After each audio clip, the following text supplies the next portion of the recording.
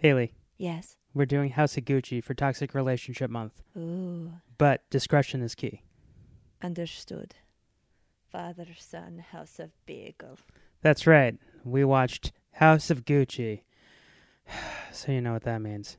It's in the basket. The writer's bagel basket. I don't consider myself a particularly ethical person, but I am fair. What I cannot wrap my head around is people who steal just for ego or the pleasure of it, for personal satisfaction. Tearing me apart, Lisa! Hot dang! I'm so excited! I'm so scared! Oh no. Hey, would you mind putting that gun away? My wife doesn't care, but I'm a very timid fellow. You idiot. Don't be mean. We don't have to be mean. Because, remember, no matter where you go, there you are. Hi, welcome to Writer's Bagel Basket. I'm Scott Carolyn. Hi. And we continue Baby Don't Hurt Me month, which if you're new to the podcast, every month we do a different theme. This month is for toxic relationship months to follow the wonderful month of February and all the love. So we got the most toxic relationship month, and with me is my wife. Yep. Hi. It's me again. So Haley, what is House of Gucci? You're in a Blockbuster video store. What does the back of the box say? I just want to say we've been watching a lot of Love is Blind. Mm-hmm. And this movie was like, instead of the wall already existing between the two people, it's like slowly watching someone build a wall between yourself and that person. Ugh. And then busting through the wall. Like the Kool-Aid Man? Yeah, kind of. Yeah. Except the Kool-Aid Man is an assassin. So is that your Blockbuster rule? Someone watching Love is Blind? Oh my God, is the Kool-Aid Man a hitman? Oh, yeah. See? That's his catchphrase. Yeah.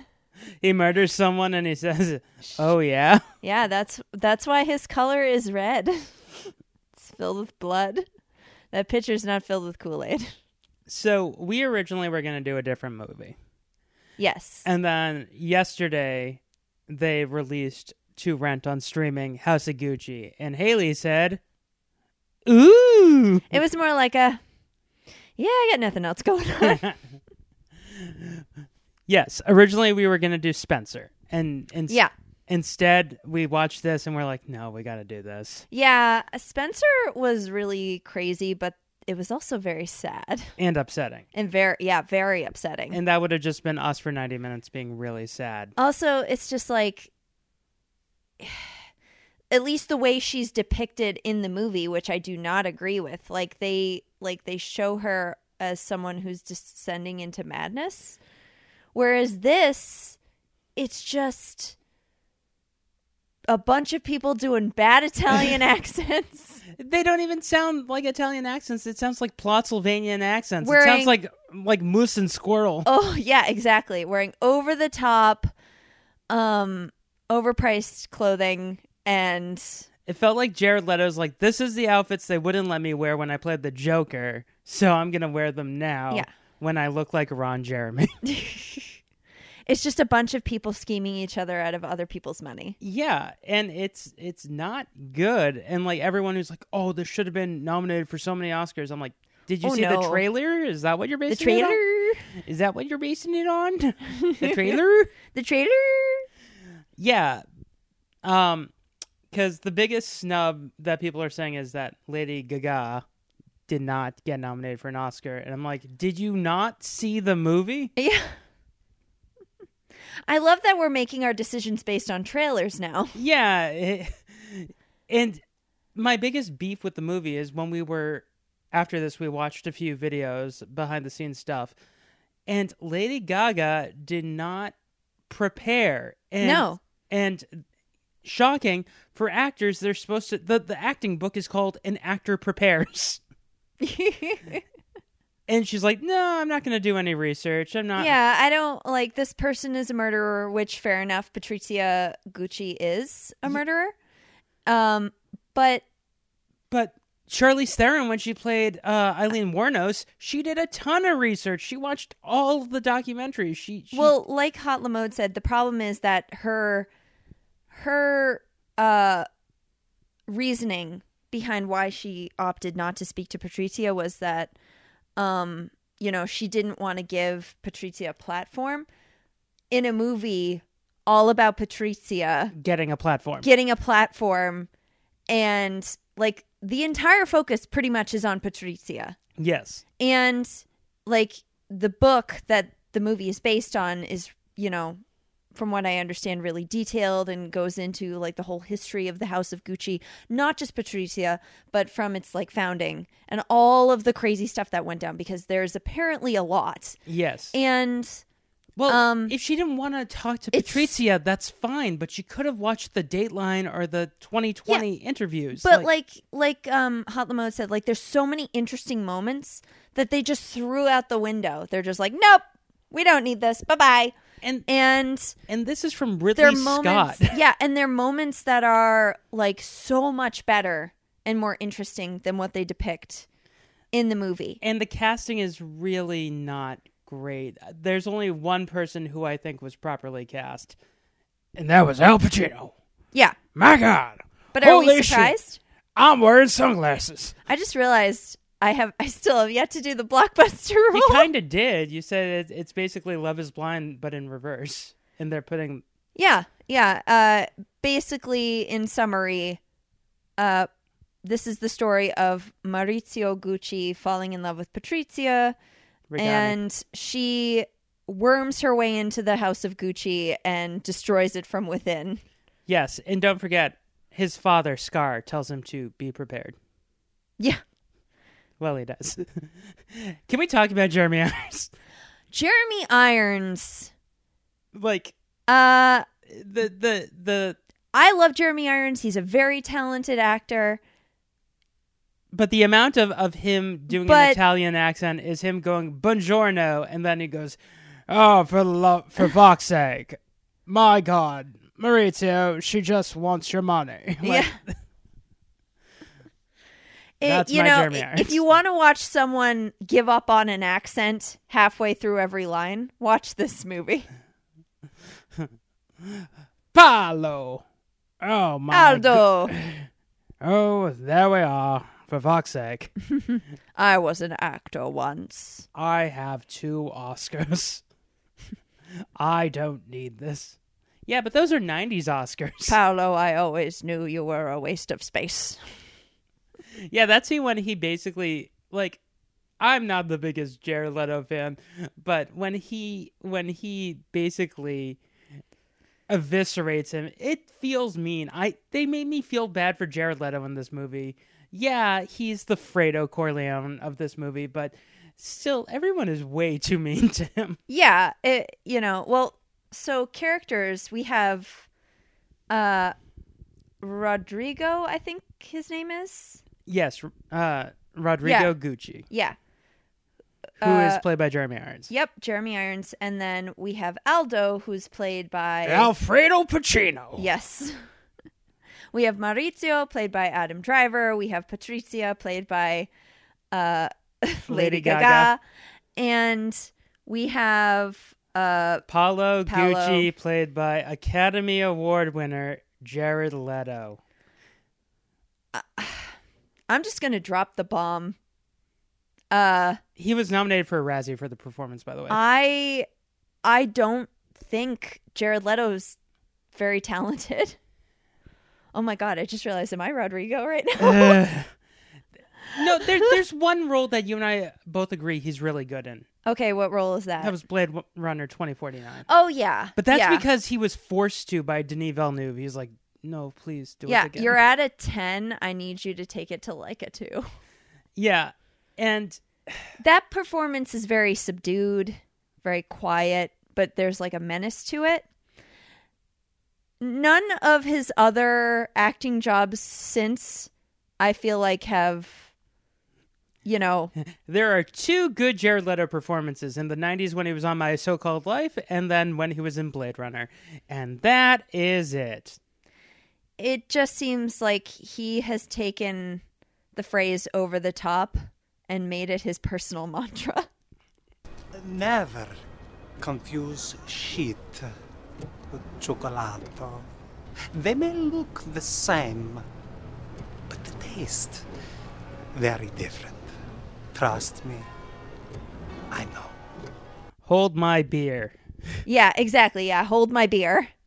Wait a minute. You didn't like me as the Joker? Hold my beer. I'm playing Ron Jeremy. You're playing Paolo Gucci. I'm playing Paolo Gucci. And I know Paolo is supposed to be kind of like the black sheep of the family. I mean, the final lines for what happened to his character is he died in poverty. Yeah. In 1995. And he was kind of seen as the eccentric. I showed you the photos of Paolo. He looked nothing like they made him look like for... No, again, I think... He looked more like Ralph Fiennes than like... Yeah. Yeah. He looked very unkempt for someone who is a member of the House of Gucci. Yeah, like he makes his own clothes, which is fine. And then when they take away, I guess, his needles, his knitting needles to knit his own clothing, he then starts wearing starter jackets. They just slowly take away like his sewing machine, his needlepoint, his embroidery. Wait a minute. Then what am I supposed to wear? Here's the Charlotte Hornets starter jacket. That's what he wears when he picks up Al Pacino from prison. Oh, yeah. Yeah. I wanted Al Pacino to be like, it's all windbreakers from here on out. Yeah, there are only two actors in this movie who are actually Italian. You have Al Pacino. Yep. And you have Lady Gaga. Mm-hmm. And one of them is doing a good job. And one of these things is not like the other. I can't believe that the person who is doing the best job in this movie is Al Pacino. I can. Did you not see him in Jack and Jill when he goes, I decided to change my name from Al to Dunkachino. And he starts doing Dunkin' Donuts commercials? I stand corrected. How about when he was performing a play in Boston and afterwards he knocked on the door of a restaurant that was closing up, forced his way in, asked them to make something that is not on the menu, and then didn't pay? You know, it pays to be an eccentric. Except if you're Paolo Gucci, then it pays nothing. But I want to know what that food he asked for was. I want a grilled cheese with the crust cut off. Can you make me tomato soup? We can make you a breakfast sandwich, sir. It was like a fancy steakhouse, and he asked for something like that they didn't have that was super basic. Wait, I thought you said it was Dunkin' Donuts. No, that was from Jack and Jill. No, okay. A year after he made Jack and Jill, he was doing a play in Boston, and he knocked on the door of a fancy steakhouse that was closing up and forced his way in. Oh, good old Al Pacino, Michael Corleone at his finest. I would like a roast chicken with a thick crust of Fruity Pebbles. Sir, we don't have any of those things. We have steak and fish. Are you a restaurant or aren't you? And, the plot of the movie is Patrizia finds out that he's a Gucci. They meet at a party, and then she stalks him for 20 minutes till he asks her out on a date. Yeah. As soon as, we get a little bit of backstory, just a smidge, a sprinkling, a taste, if you will. Patrizia works for her father's business. And he is in transportation for Italy. I mean, he waste seems to management. Yeah, but he seems to be successful. They hint at it that he's kind of mafia. I mean, look at this time period in Italy. I know. And they... What wasn't run by the mafia? They have a throwaway They have a throwaway line of dialogue where he goes, "Oh, you're getting good at forging my signature. Pay attention to that because it's going to come back later." Foreshadowing much? Yeah, but we don't hear about it for 29 minutes. You know, I'm going to tell a story. And I need you to pretend that this is a parallel universe where you haven't heard this story before. Okay. Patrizia, when she finds out that he is a Gucci, and there's no indication beforehand that she knows what Gucci is. She thinks he's the bartender. Yeah. She's not like staring like through a Gucci window like Audrey Hepburn in Breakfast Activities. She's not eating gelato while staring longingly at like a leather skirt. A handbag. Yeah, a handbag. Those weird loafers that you're not allowed to wear shoes in. Yeah. That have the gold leaf in them, apparently. Yes. Oh, these people lead different lives. But when she looks at Maurizio after the name Gucci is uttered, the look on her face reminds me of when, well, the whole arc of her story really just reminds me of that time that I was walking in a stream and I look down because I feel a tickle on my foot and there's this giant leech sucking on my foot. And when I say giant, I mean like comically large leech. Like Chuck Jones cartoon? Yes. Like Looney Tunes style? Exactly. And like to the point where you could see the teeth. And she apparently unleashed her hundreds. I apologize for everyone out there who's about to hear this story. It's horrifying, but I'm going to tell it anyway. She unleashed her hundreds of babies onto my foot. As to the point where my foot, it looked like I had gotten a tan on my foot. And I just ran around in circles, screaming for dear life, like a girl in a horror movie. And the killer is catching up to her. I'm running in my nightgown down the street. I'm wearing heels for no apparent reason. And I've stumbled over nothing. And that's Patrizia yes. That's Patrizia. Yes. But I got rid of that leech faster than Maurizio gets rid of Patrizia. And he's like the shyest, sweetest boy in the beginning. Well, from what I understand of the book, from the research that we did too, I mean, he was, kind of conniving a little bit. Yeah.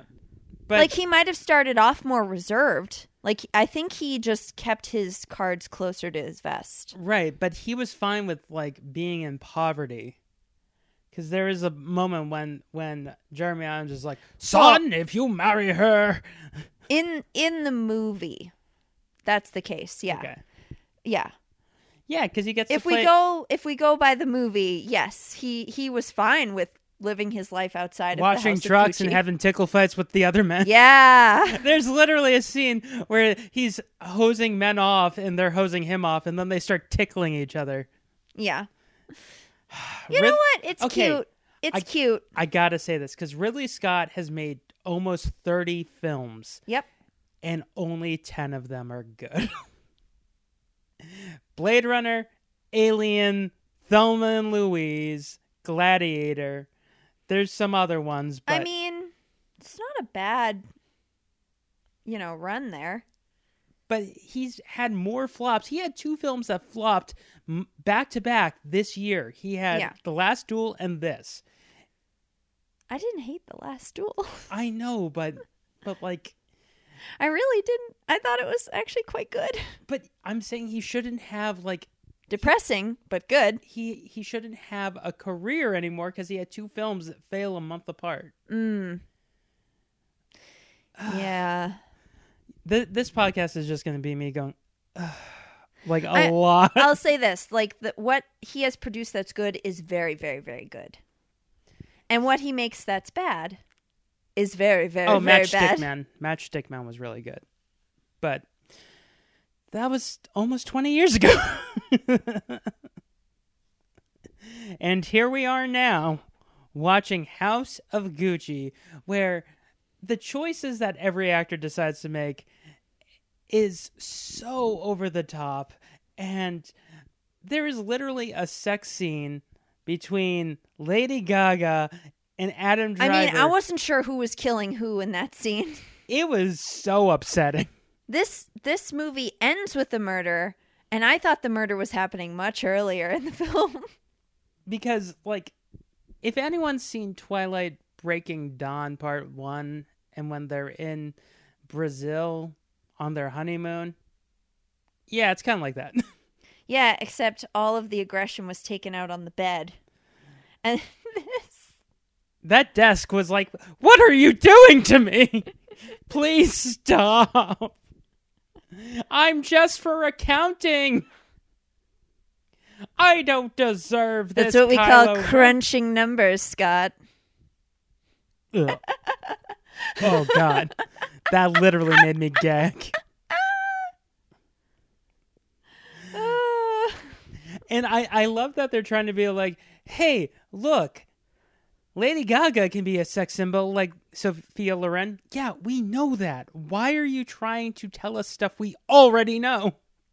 I don't think that the message of this is that, you know, Lady Gaga's a sex symbol. So when I was watching some videos on like the costuming, and they're like, yes, when she had to be in her lingerie, we took inspiration from Sophia Loren, and I'm like, okay. And then they're like, yeah, and then Sophia Loren wore this type of thing. I'm like, okay, we get it. Well, I think the message there is that Sophia Loren wore a lot of Gucci. Yes. So, of course, they're going to draw inspiration from her. Because she was the one who modeled the clothes, wore the clothes on, you know. So they're taking from that history. I know. And infusing that into Patricia's character. I know, but before I watched this movie, I liked Lady Gaga. And after watching this movie, I don't like Lady Gaga anymore. Because her performance was fine, but it was finding out that she refused to do any research. She refused to read the book. Yeah, she said this book is full of opinions. Yeah, so that's I what threw a book it out. is. But as Hot Lamode wisely pointed out, your entire performance is based on your opinion. Yes. And at least the book is based in fact. It would be like someone playing Bruce Wayne in a Batman movie and being like, I don't believe his parents are dead. Yeah. No, his parents were gunned down in front of him. That's why he became Batman. No, I think they're alive and he still talks to them every day. Yeah, and the lines that she comes up with, like, you know, father, son, house of Gucci. I don't consider myself an ethical person, but I am fair. Yeah, she improvised all this. Right. As we learn, there's so many better lines that the character, the real life Patrizia. The real life Patrizia actually said, like she said, it's better to cry in a Rolls Royce than be smiling on a bicycle. Yes. Which is ironic because Maurizio died right in front of his bicycle. Yeah. Which I love how you said died right in front of his bicycle, like the bicycle was like, no! Like it's the bicycle thief and the bicycle's like, who will ride me now? Who will ding my bell? I got these little baseball cards on the sides. They go in the spokes. Of all the fashion in this movie, the only thing that I've learned is that some people put things around their ankles to keep their pants from snagging into the bike chain. Yeah. I was like, what are those? We learned that together because I was like, no. And for a movie about like very fashionable people, they did not dress like they were fashionable people. Pacino is the only one. Yeah. Like every scene with Adam Driver, and I love Adam Driver. I love Adam Driver to death. But every scene with him, he looks like any one of my uncles wearing a nice button-up shirt and a nice blazer. He doesn't look like the height of fashion. He looks like a family member. When you say family member, like, what do you mean? Just like, you know, like any like dad who's going to play golf. Oh, okay, yeah. Yeah, he looks like a normal person. He doesn't look like a person who has like a $20 billion empire of fashion. He becomes more fashionable, I guess, as the movie goes on. Does like his he? Suit, his suits get better. What about that James Bond ski suit? And I guess that's to showcase the, you know, the journey that Maurizio takes, like where he's, you know, he starts out where he's at a distance from the Gucci family, and then as Patrizia digs her claws in deeper and, you know, drags him back into the family. I still don't think he looked fashionable. I don't. I mean, I can see that the materials become richer. Yeah. You know, you've got your linens, you got your wools, you got your silks. Right. But of the businessmen, the one who dressed the best and looked like he should be running Gucci was Domenico, is Jack Houston's character. His business. I know who you're talking Yeah, about. Yeah, he's the one who looked the most like the person who should be running Gucci. Yeah. He had these nice black suits and he looked great. And then Pacino comes in wearing his blazer like a cape. And I was like, okay, why isn't Jeremy Irons or Pacino wearing a cape? Yeah, it's just very fitting that we chose... The other reason we chose this movie is because, you know, typically for this month, you focus on a relationship and how... awful it is. Yeah, how toxic it is. This movie is filled with toxic relationships. It starts with within the first 5 minutes, it lets you know that the relationship between Adam Driver and Jeremy Irons is so toxic. Well, it doesn't come across that way to me, at least. Like, as soon as the When look on Adam learning Driver's about- face, yeah. as soon as he says, move in with her, fuck her, just don't marry her, the look on his face is like he's been hearing this stuff his whole life and he wants to take a risk.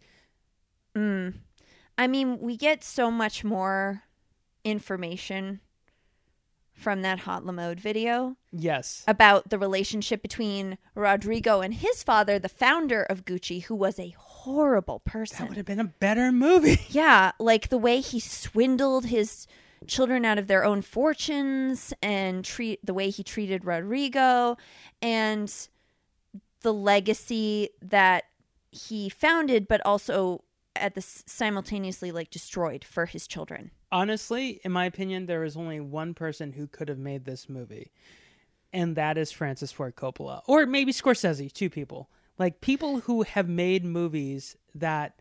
Or even like Sofia Coppola. Sofia Coppola, I'm just thinking of people who have done movies about, like the mafia as a business. And I'm thinking of movies or directors. The reason I name drop Sofia Coppola is because you have movies like Marie Antoinette. And The Bling Ring. Yeah, and The Bling Ring, where fashion is like the focus of those movies. And so in a movie about the House of Gucci, you would think that that would be, you know, the primary focus Yeah, and it's of not. the movie. It's not. You can still tell the story of the House of Gucci and include these characters and make it just as compelling and interesting. Because But the they history didn't. the history is so interesting and crazy and over the top. Also, the book is so thick that, like, this should have been a miniseries. This should Yeah. have been a Netflix or Yeah. or an HBO Max original. Like, this should have been a miniseries. Yeah. Then you would have had like 8 hours, 4 episodes to tell whatever the hell you wanted. I'm not saying directors should never take creative liberties, because I do think you can get some great scenes out of taking creative liberties. Anything Edgar Wright has done. Yeah, exactly. Like, But in this movie, it's just like the creative liberties that they took were wasted.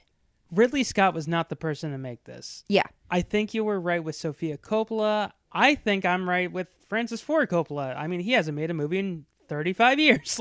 Yeah. Like someone who knows this world. Ridley Scott is a stuffy British man. This is a story that is like Godfather-esque in its, you know, material. Yes. Oh, Scorsese. Yeah. Or, you know, Todd Phillips wants to be Scorsese. Todd Phillips. Like, someone who knows crime. Oh, even Denis. Denis would have been good, too. Yeah, but Denis making much better stuff. He was making Dune at the time. But, like, Or just anyone who is working for HBO Max right now who does any of their docu. This should have been a docuseries. Yeah, this should have been a docuseries or a miniseries.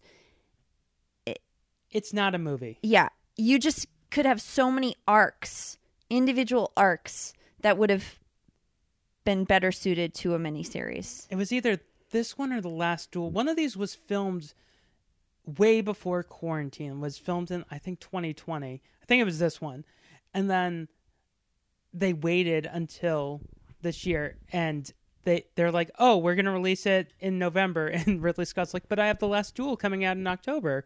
And they're like, well, you snooze, you lose. And he's like, but I made both movies. Like, this is an example of a movie that overshone a better movie. Last Duel did not get the attention it deserved because of this. Talk about a toxic relationship. Yeah. And going back to toxic relationships, yes, let's talk more about Patrizia and Maurizio. Yes. I think the fact that they make him so meek in the beginning, yeah, it just sets a tone for him that when he's doing these things, when he's backstabbing, it's like, no, it's kind of like Seymour in Little Shop. It's like, no, we don't think he's bad. I think it would just be more interesting to give him more of his own agency and still show that someone like Patrizia can come along, still get her claws in him, and it would be so much more compelling. Like, you think... Because it's like, then you would wonder how much of this is Patrizia and how much of it is Maurizio's own ambition. This is why they need to bring back the Shakespearean soliloquy or the aside where an actor just talks to the camera so you get their opinion. Or they could have done the Goodfellas thing and everyone has like a monologue, like her and him have contradicting monologues like in Goodfellas.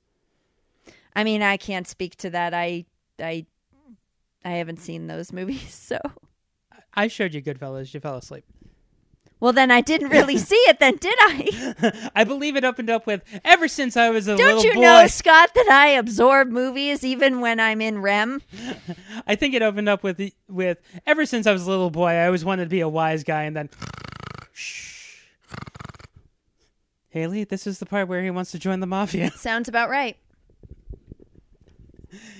But, like, if they had... I just don't believe that a person like Maurizio needs to be entirely meek. I don't think Adam Driver was the right person for this role. To tell a story about a woman manipulating her way into a family and then destroying that family from the inside out. Yeah, once again, I don't think Adam Driver was the right person for this role. Yeah. I think he is a better verbal actor doing the internalizing. We can't really tell what he's feeling or thinking. Yeah. He's just very bland. We needed a Tom Hardy. He's so bland. We needed a Tom Hardy. We needed a who are other good actors? Clint Eastwood. 90-year-old Clint Eastwood as Maurizio. Patricia's scheming would come across as much more impressive, I guess, if you can call it that. If Maurizio had his own sense of agency and if he was a little bit more wise to the goings-on around him. Yeah, and we don't get that until like the last 20 minutes of the movie when they're trying to get him out of Gucci. It's just like he's like a little boat that's being carried out with the tide. Yes. It's just like he's there. We see him moving along with the plot, but he's not really doing anything. He's just kind of there. Well, part of the problem is that Adam Driver was prepping for Last Duel and getting into that character. So he just thought that it seems to me, I don't know this for sure, but it seems to me that he was like, oh, this character can be on autopilot. I got to prepare for this other character. Yeah, this character is supposed to be very meek. And the other character I'm playing is like an aggressive asshole. Let me be on my motorcycle. Like all those scenes where he's riding either a motorcycle or a Vespa or a bike, he seems to be the happiest in this. Yeah. Vroom, vroom. I want to get away. Oh, we need to talk about the music in this movie because Yeah, I Really? Because I still feel like we haven't talked enough about their relationship. we'll get back to it. Okay, But- we'll put a pin in it. But they try to use the music to set a tone. And guess what? All of the music is from the wrong decade and wrong time period. It's like having... Yeah, we tried to look it up as the movie was, as we were watching the movie.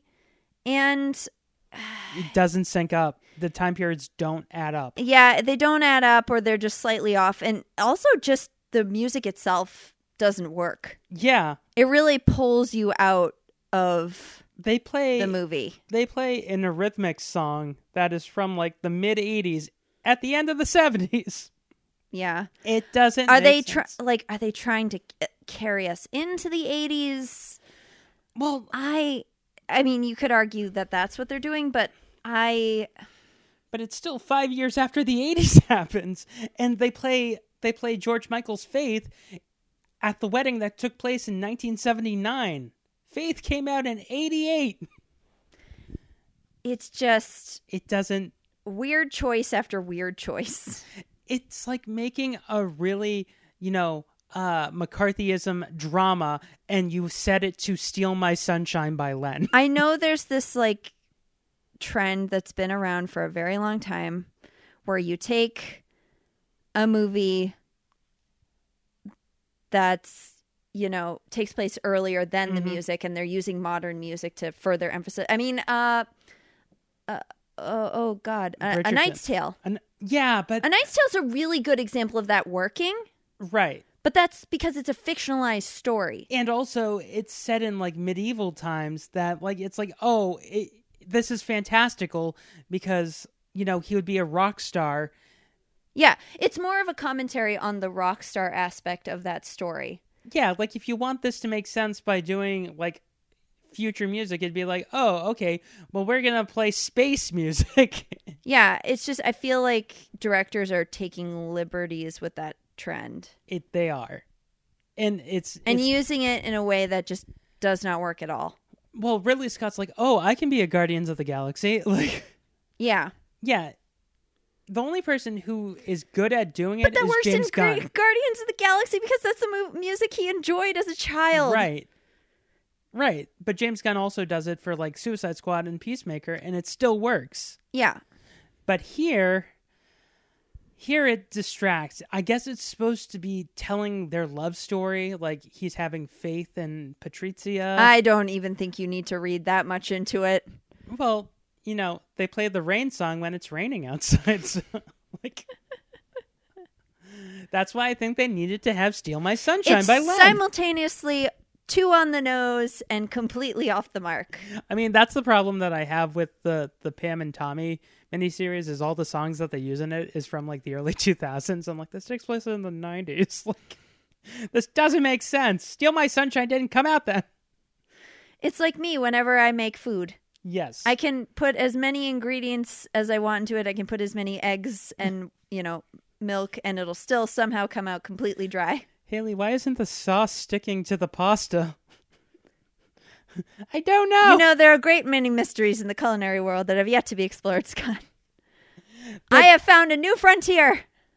But they also like really don't go into the destruction of their relationship. Like he basically gets caught by I guess it's the Italian police for forging. It's just a series of people fucking each other over. Right. Within this family. So first, Paolo feels like his dad's not listening. Yeah, and Patrizia notices that oh God, this is Long Game the movie for Patrizia. I mean, she's trying to Lady Macbeth it all. Yeah, very much so. Stop, you're going to make me. You're going to make me cry. Nobody has ever said that to me. Nobody. Paolo, why don't you have your own line? These are just mock-ups. I can't afford to get serious. With your gift and your talent and your vision, are you kidding? Gucci needs no blood. Goodbye 1930s. Hello 80s. She's really bad at it.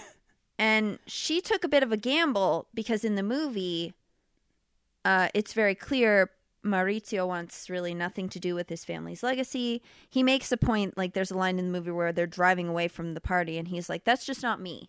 Yeah. I'm not this macho, aggressive, Yeah. type. And how does she get her way? Well, it rhymes with schmacks. But yeah. Yeah. But I think it's very just poignant that she goes to a party. The first time we see her, she's going to a party dressed as Elizabeth Taylor. yes. Yeah. Also, it's kind of like the thing in Batman Returns. Like, it's supposed to be a masquerade party, and she's not wearing a mask, and he's not wearing a mask. Well, she's wearing a different type of mask. Right. That's what it's supposed to be. They're both masking themselves visually on the inside. Yeah, and he's behind a bar, but he's not a bartender. I can that was appreciate... beautiful. Is that a Simon Garfunkel song? I can appreciate the symbolism that they were going for there. Yeah, I get it. It still sucks. They're both trying to... Yeah, it just still sucks. And they don't have chemistry. No. No one... The only person who has chemistry in this movie is Al Pacino has chemistry with everyone. But that's because he's fucking Al Pacino. Yeah. Jared Leto tries so hard, and it's like, oh, please, 100 feet, stay away from me. Yeah. So Patrizia, even when Maurizio's like, yeah, I want nothing to do with the Gucci, Empire. Like, yeah. And so she's like, oh, that's fine. And they play house for a little bit. And then the instant he gets the opportunity to come back into the fold, she jumps on it. Yeah. Yeah, it's literally like that Office meme of Dwight talking and Angela's right there. And she says something. He's like, where did you come from? Yeah. Yeah. That's literally what it is. This whole movie is that meme. Yes.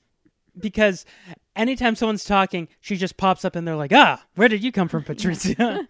And she's like, father, son, house of Gucci.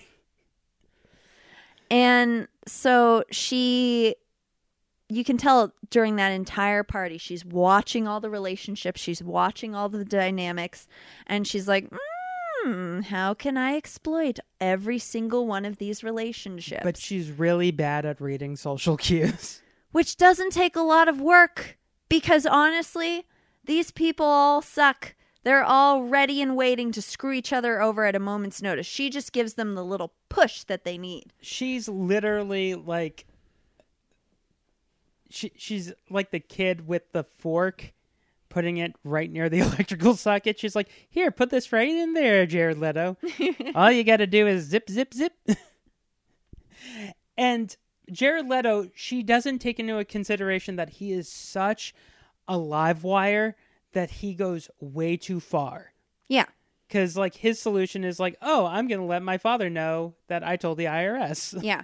Her long game doesn't work out for her. No. Yeah. Or at least ironically, everything that she wants comes to fruition.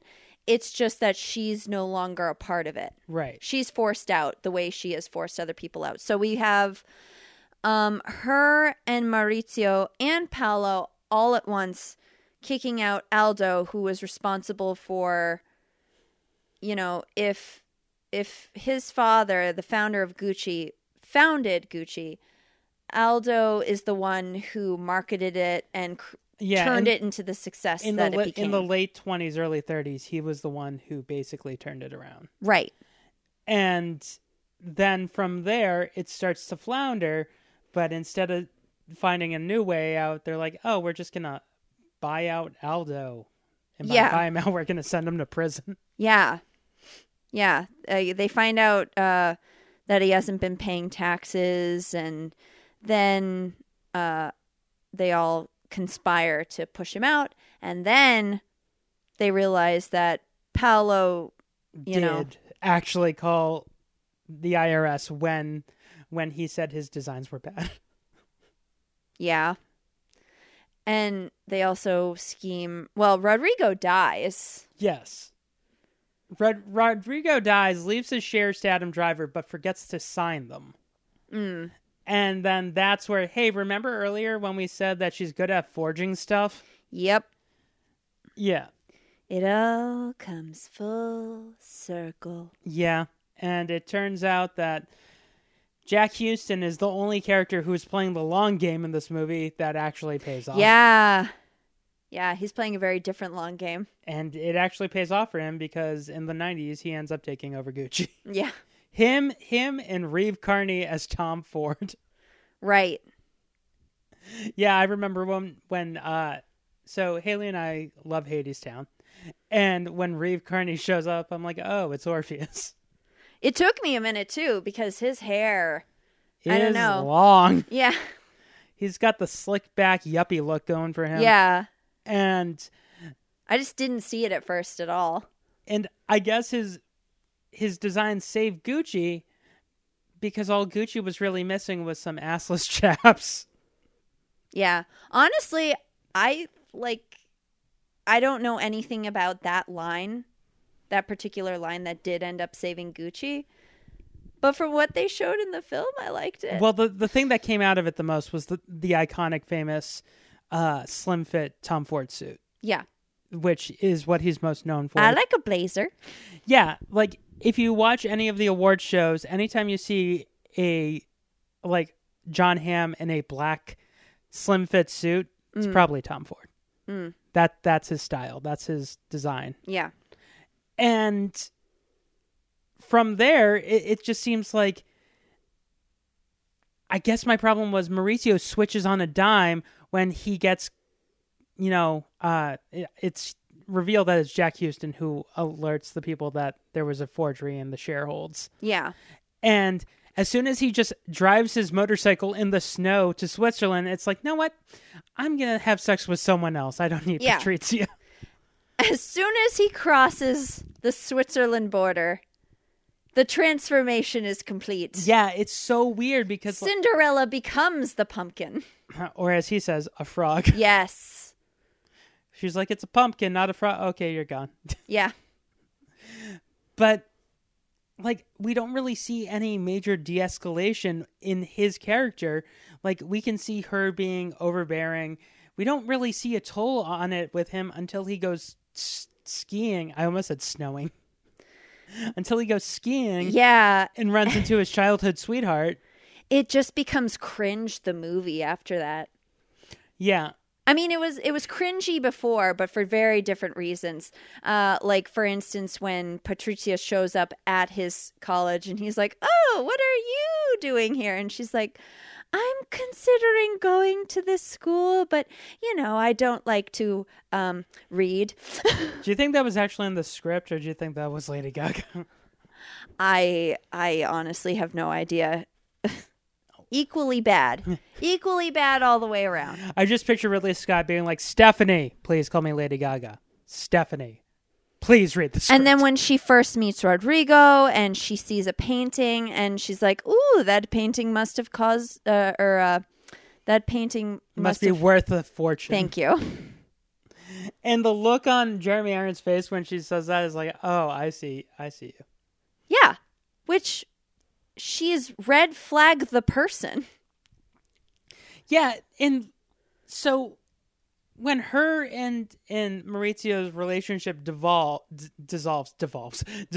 It's catching. Yeah, when it dissolves, it's contagious. It takes place on Christmas. Yep. And they're like, she's like, oh, Alessandra, they cut out an entire child. I just realized. Yes. You realized that last night. Yeah.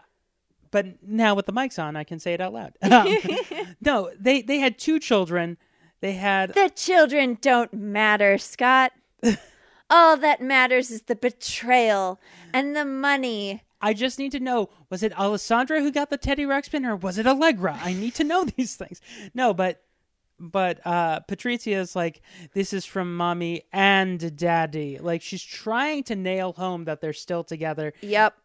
And when she's struggling to hold on to this relationship that she's worked to build over the years. And we find out that their relationship is going to end because what does he get her for Christmas? He gets her I think it's a Bloomingdale's gift card. Bloomingdale's gift card. And she's like, I never shop there. Maybe He's you like, should well, there's a start. first time. Yeah, maybe you should start. There's a first time for everything. Ooh. Sending that message loud and clear. Ooh, douchebag.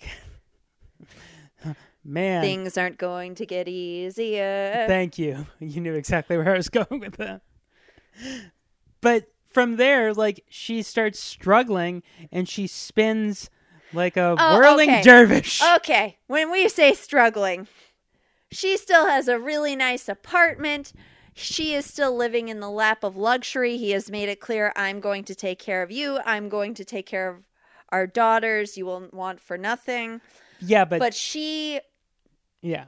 Patrizia was legitimately, from the research we did, she was legitimately obsessed with Maurizio from the get-go. Mm-hmm. Like, full-on stalker, Dateline, like, where is Keith Morrison when you need him? Full-on snapped. She had seances in her home that scared the crap out of her staff. And apparently one of those people that she had seances with was arrested with her. Yeah. Helped her get a hitman. Played by Salma Hayek. Right. Salma Hayek, who is... Like, I can't get over the image of her conspiring to kill her husband. In a mud bath? In a mud bath, in a spa, and she's dressed in a robe that probably costs more than,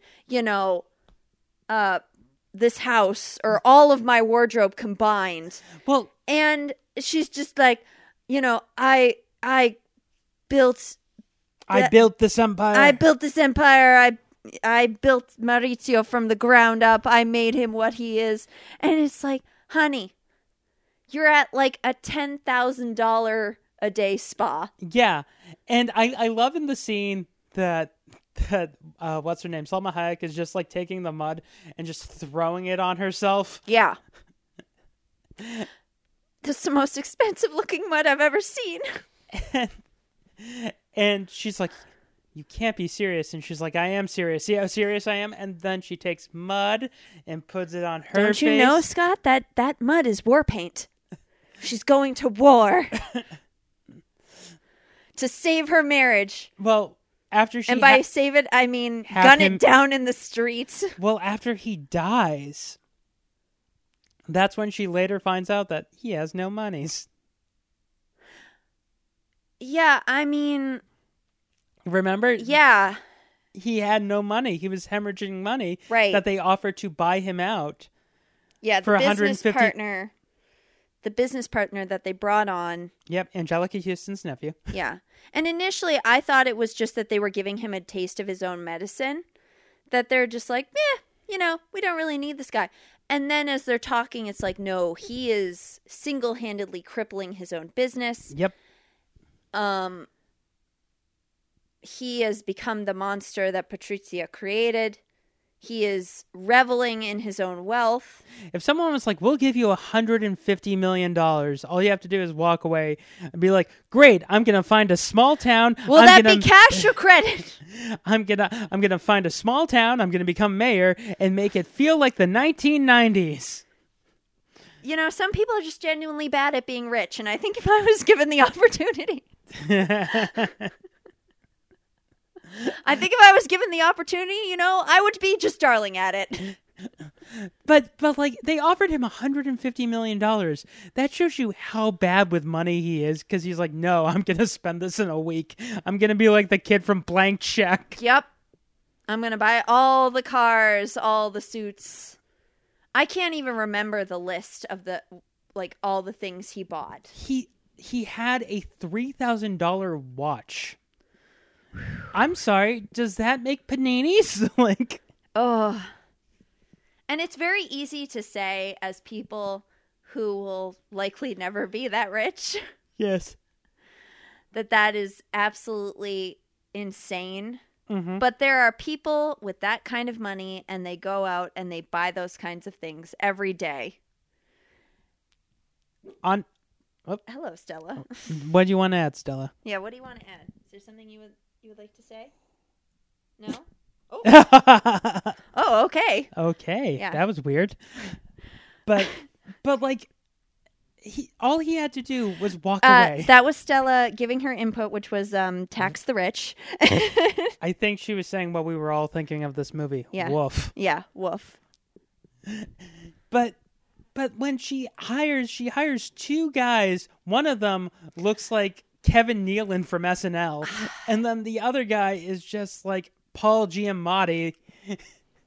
And they're like, "Yeah, you want us to do the job? That's going to be 600 million lira," which I translated that to.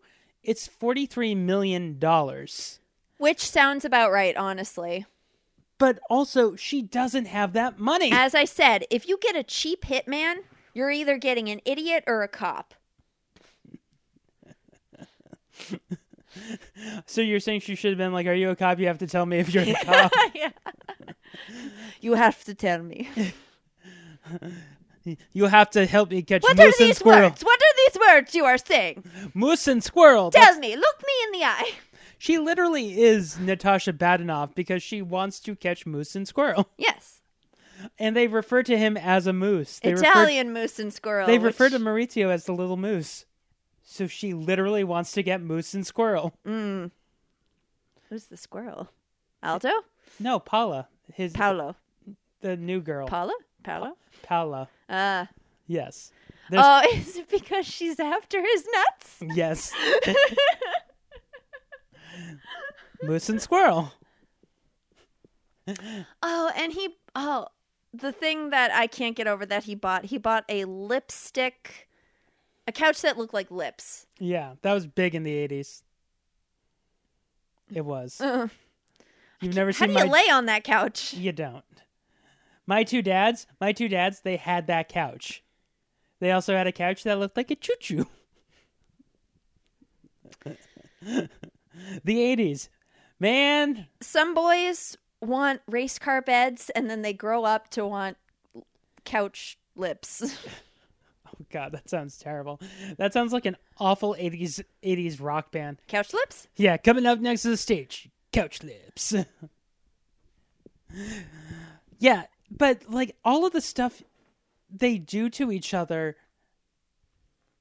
it comes out of left field in the end. Yeah. Like, honestly, once again, she should have, each scene after he asked for a divorce, she should have done like a comical cartoon thing. Like he's walking down the street and she has a giant safe and she's about to drop it on him. An air conditioner. like she just goes up into some random woman's apartment and is like, "Excuse me, I need to, excusey. Do you have an AC unit in your home?" Because like everything I will be around at 3:30. There will be a man walking underneath. Do not listen to the screams. Everything sounds like the plot of a cartoon. After, like, the entire movie is a cartoon. A really bad cartoon. Yep. I didn't hate the scene where she's going toe-to-toe with his soon-to-be mistress there. That was fine. That's probably the clip that I'm going to use to open up. Just where she's like, I'm teaching my daughter about not stealing things that don't belong to her. Well, the look on that actress's face was like, Ridley, this wasn't in the script. Well, Lady Gaga has carte blanche. Just go with it. Yeah. Yeah, I mean, it just goes, when it goes downhill, it really goes downhill. And the scene where she goes to his apartment, she's like, "I tried calling," and he's like, "Yes, and you've been calling and calling and calling," and she pulls out this scrapbook and she's like, "Look at this beautiful life that we created together. Honestly, I made this myself. I went to Michael's and I bought all of the stickers. Do you like these ones? If you scratch them, they smell like grapes." And look, here's a Lisa Frank sticker. It's a kitty cat that also looks like a cheetah. Yes, it's very nice. Get out of here. Honestly, he should have took that, and then they should have done a callback to earlier in the movie when Jared Leto pisses on and here's a piece of wood of the desk that we fucked on earlier. Yeah, they should have done a callback to when Jared Leto pissed on the scarf. He should have just been like, "Thank you, I'm taking this," and then it just cuts to him pissing on the scrapbook. That's all this movie is people pissing on things. Which, that was... Did you see how long that scene was when Jared Leto was peeing on it? It was a 2-minute scene of him peeing. Well, there's so many scenes in this movie where I was like, this is genuinely a wasted opportunity. Like the scene where him and Aldo are just in the garage, looking for a car that's like literally right in front of him. I'm like, what is the fucking point? Like, genuinely, what is the point? I was thinking about that. I think you can see, like, in some cases where like a director was just trying to say something in a scene, like even if you might not like it. I don't think that's what was happening. Even if you might not like it, you can understand why it's there. I have no fucking clue why some of the shit is in this movie. I don't think Ridley Scott wanted that in there. I think that Jared Leto was just riffing. And because if you look at Pacino's face, he's like, for fuck's sake, the car's right here. But you just because somebody is riffing, you don't need to include everything. It's like Jared Leto's like, come on, I can be in a Judd Apatow movie. Look, I can riff. But it's not funny. It doesn't make sense. It's a waste of film. I know. This entire movie is a waste of film. No, I mean, I think the story is there. It's just for every good moment that they could have showcased, they picked a bad one. What they should have done is, oh my God, who is Craig Gillespie, the guy who did I, Tonya and Pam and Tommy. He should have made this movie as a miniseries for Hulu. It would have been great. It would have been fantastic. Or HBO Max. Yeah. Craig Gillespie is the guy who can take these true crime stories and turn them into something watchable. Yeah. This film is unwatchable. Yeah. If we didn't have to do it for this free podcast that we send out to people, this would have been a nightmare.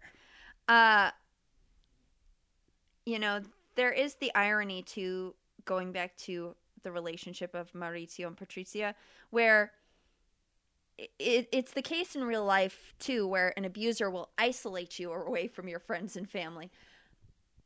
Patrizia does the exact opposite. Yeah.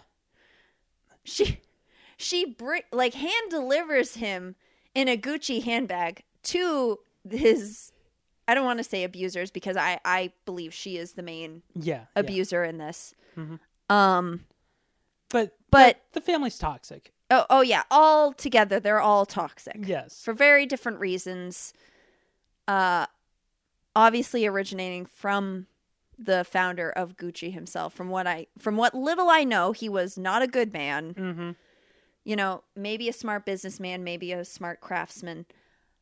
Horrible to his children. Yes, and set in motion what would become the evil empire. Yes.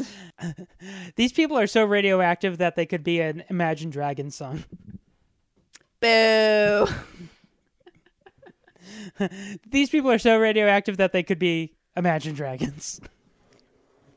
It's getting worse. But the entire movie is okay.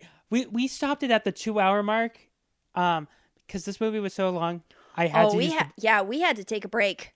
We had to take a break, and I'm like, oh my God, and you're like, what? I'm like, there's still 37 minutes left, and you're like, no. I'm like, what could they possibly have to talk about? And if I had read the book, I'd say that there's a lot they could have done. But they didn't. The scene where Patrizia, when she discovers the fakes that are being sold on the black market. Yeah. Who is making this stuff? Who's allowing this to happen? As far as fakes go, they're pretty good. I mean, I'd buy them.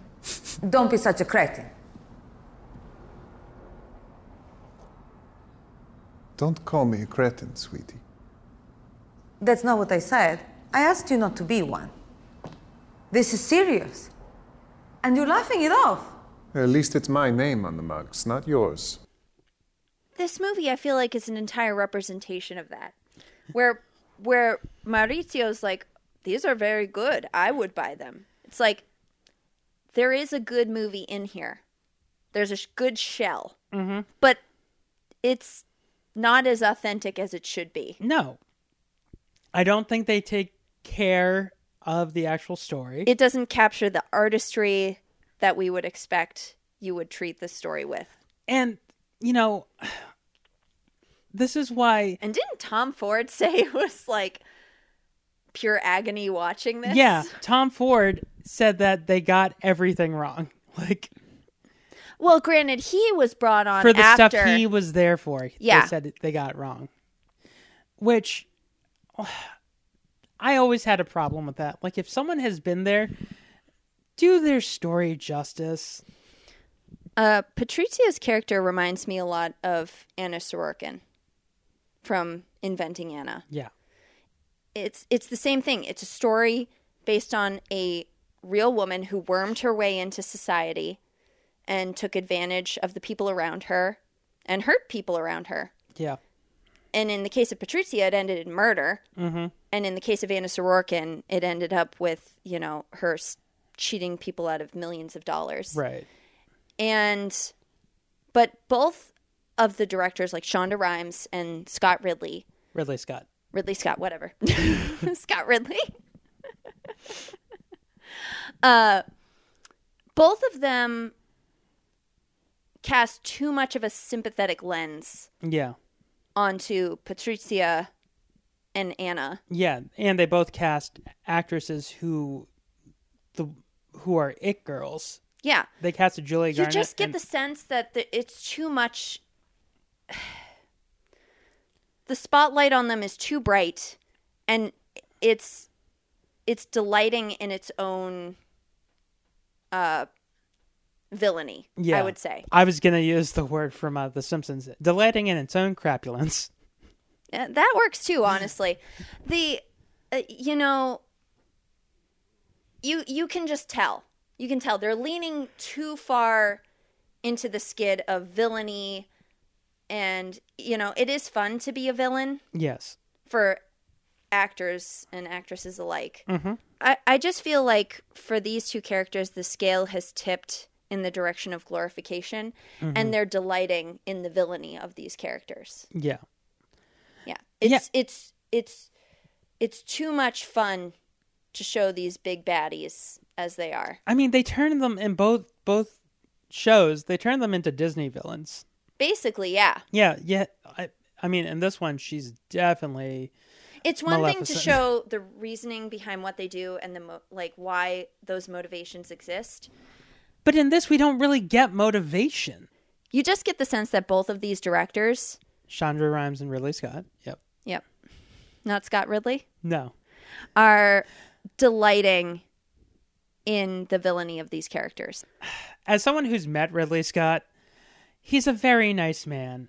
I just think when he gets the chance, they're like, you want to make a movie? He just likes making movies so much, he'll do anything. That's why he makes over 30 movies in the course of like 20 years. Like he'll do it because he loves it. Whether or not if you love it, you're bound to get a gem every now and then. Yes, but when you get 10 gems, you still have 29 other craps. Like other craps. Yes.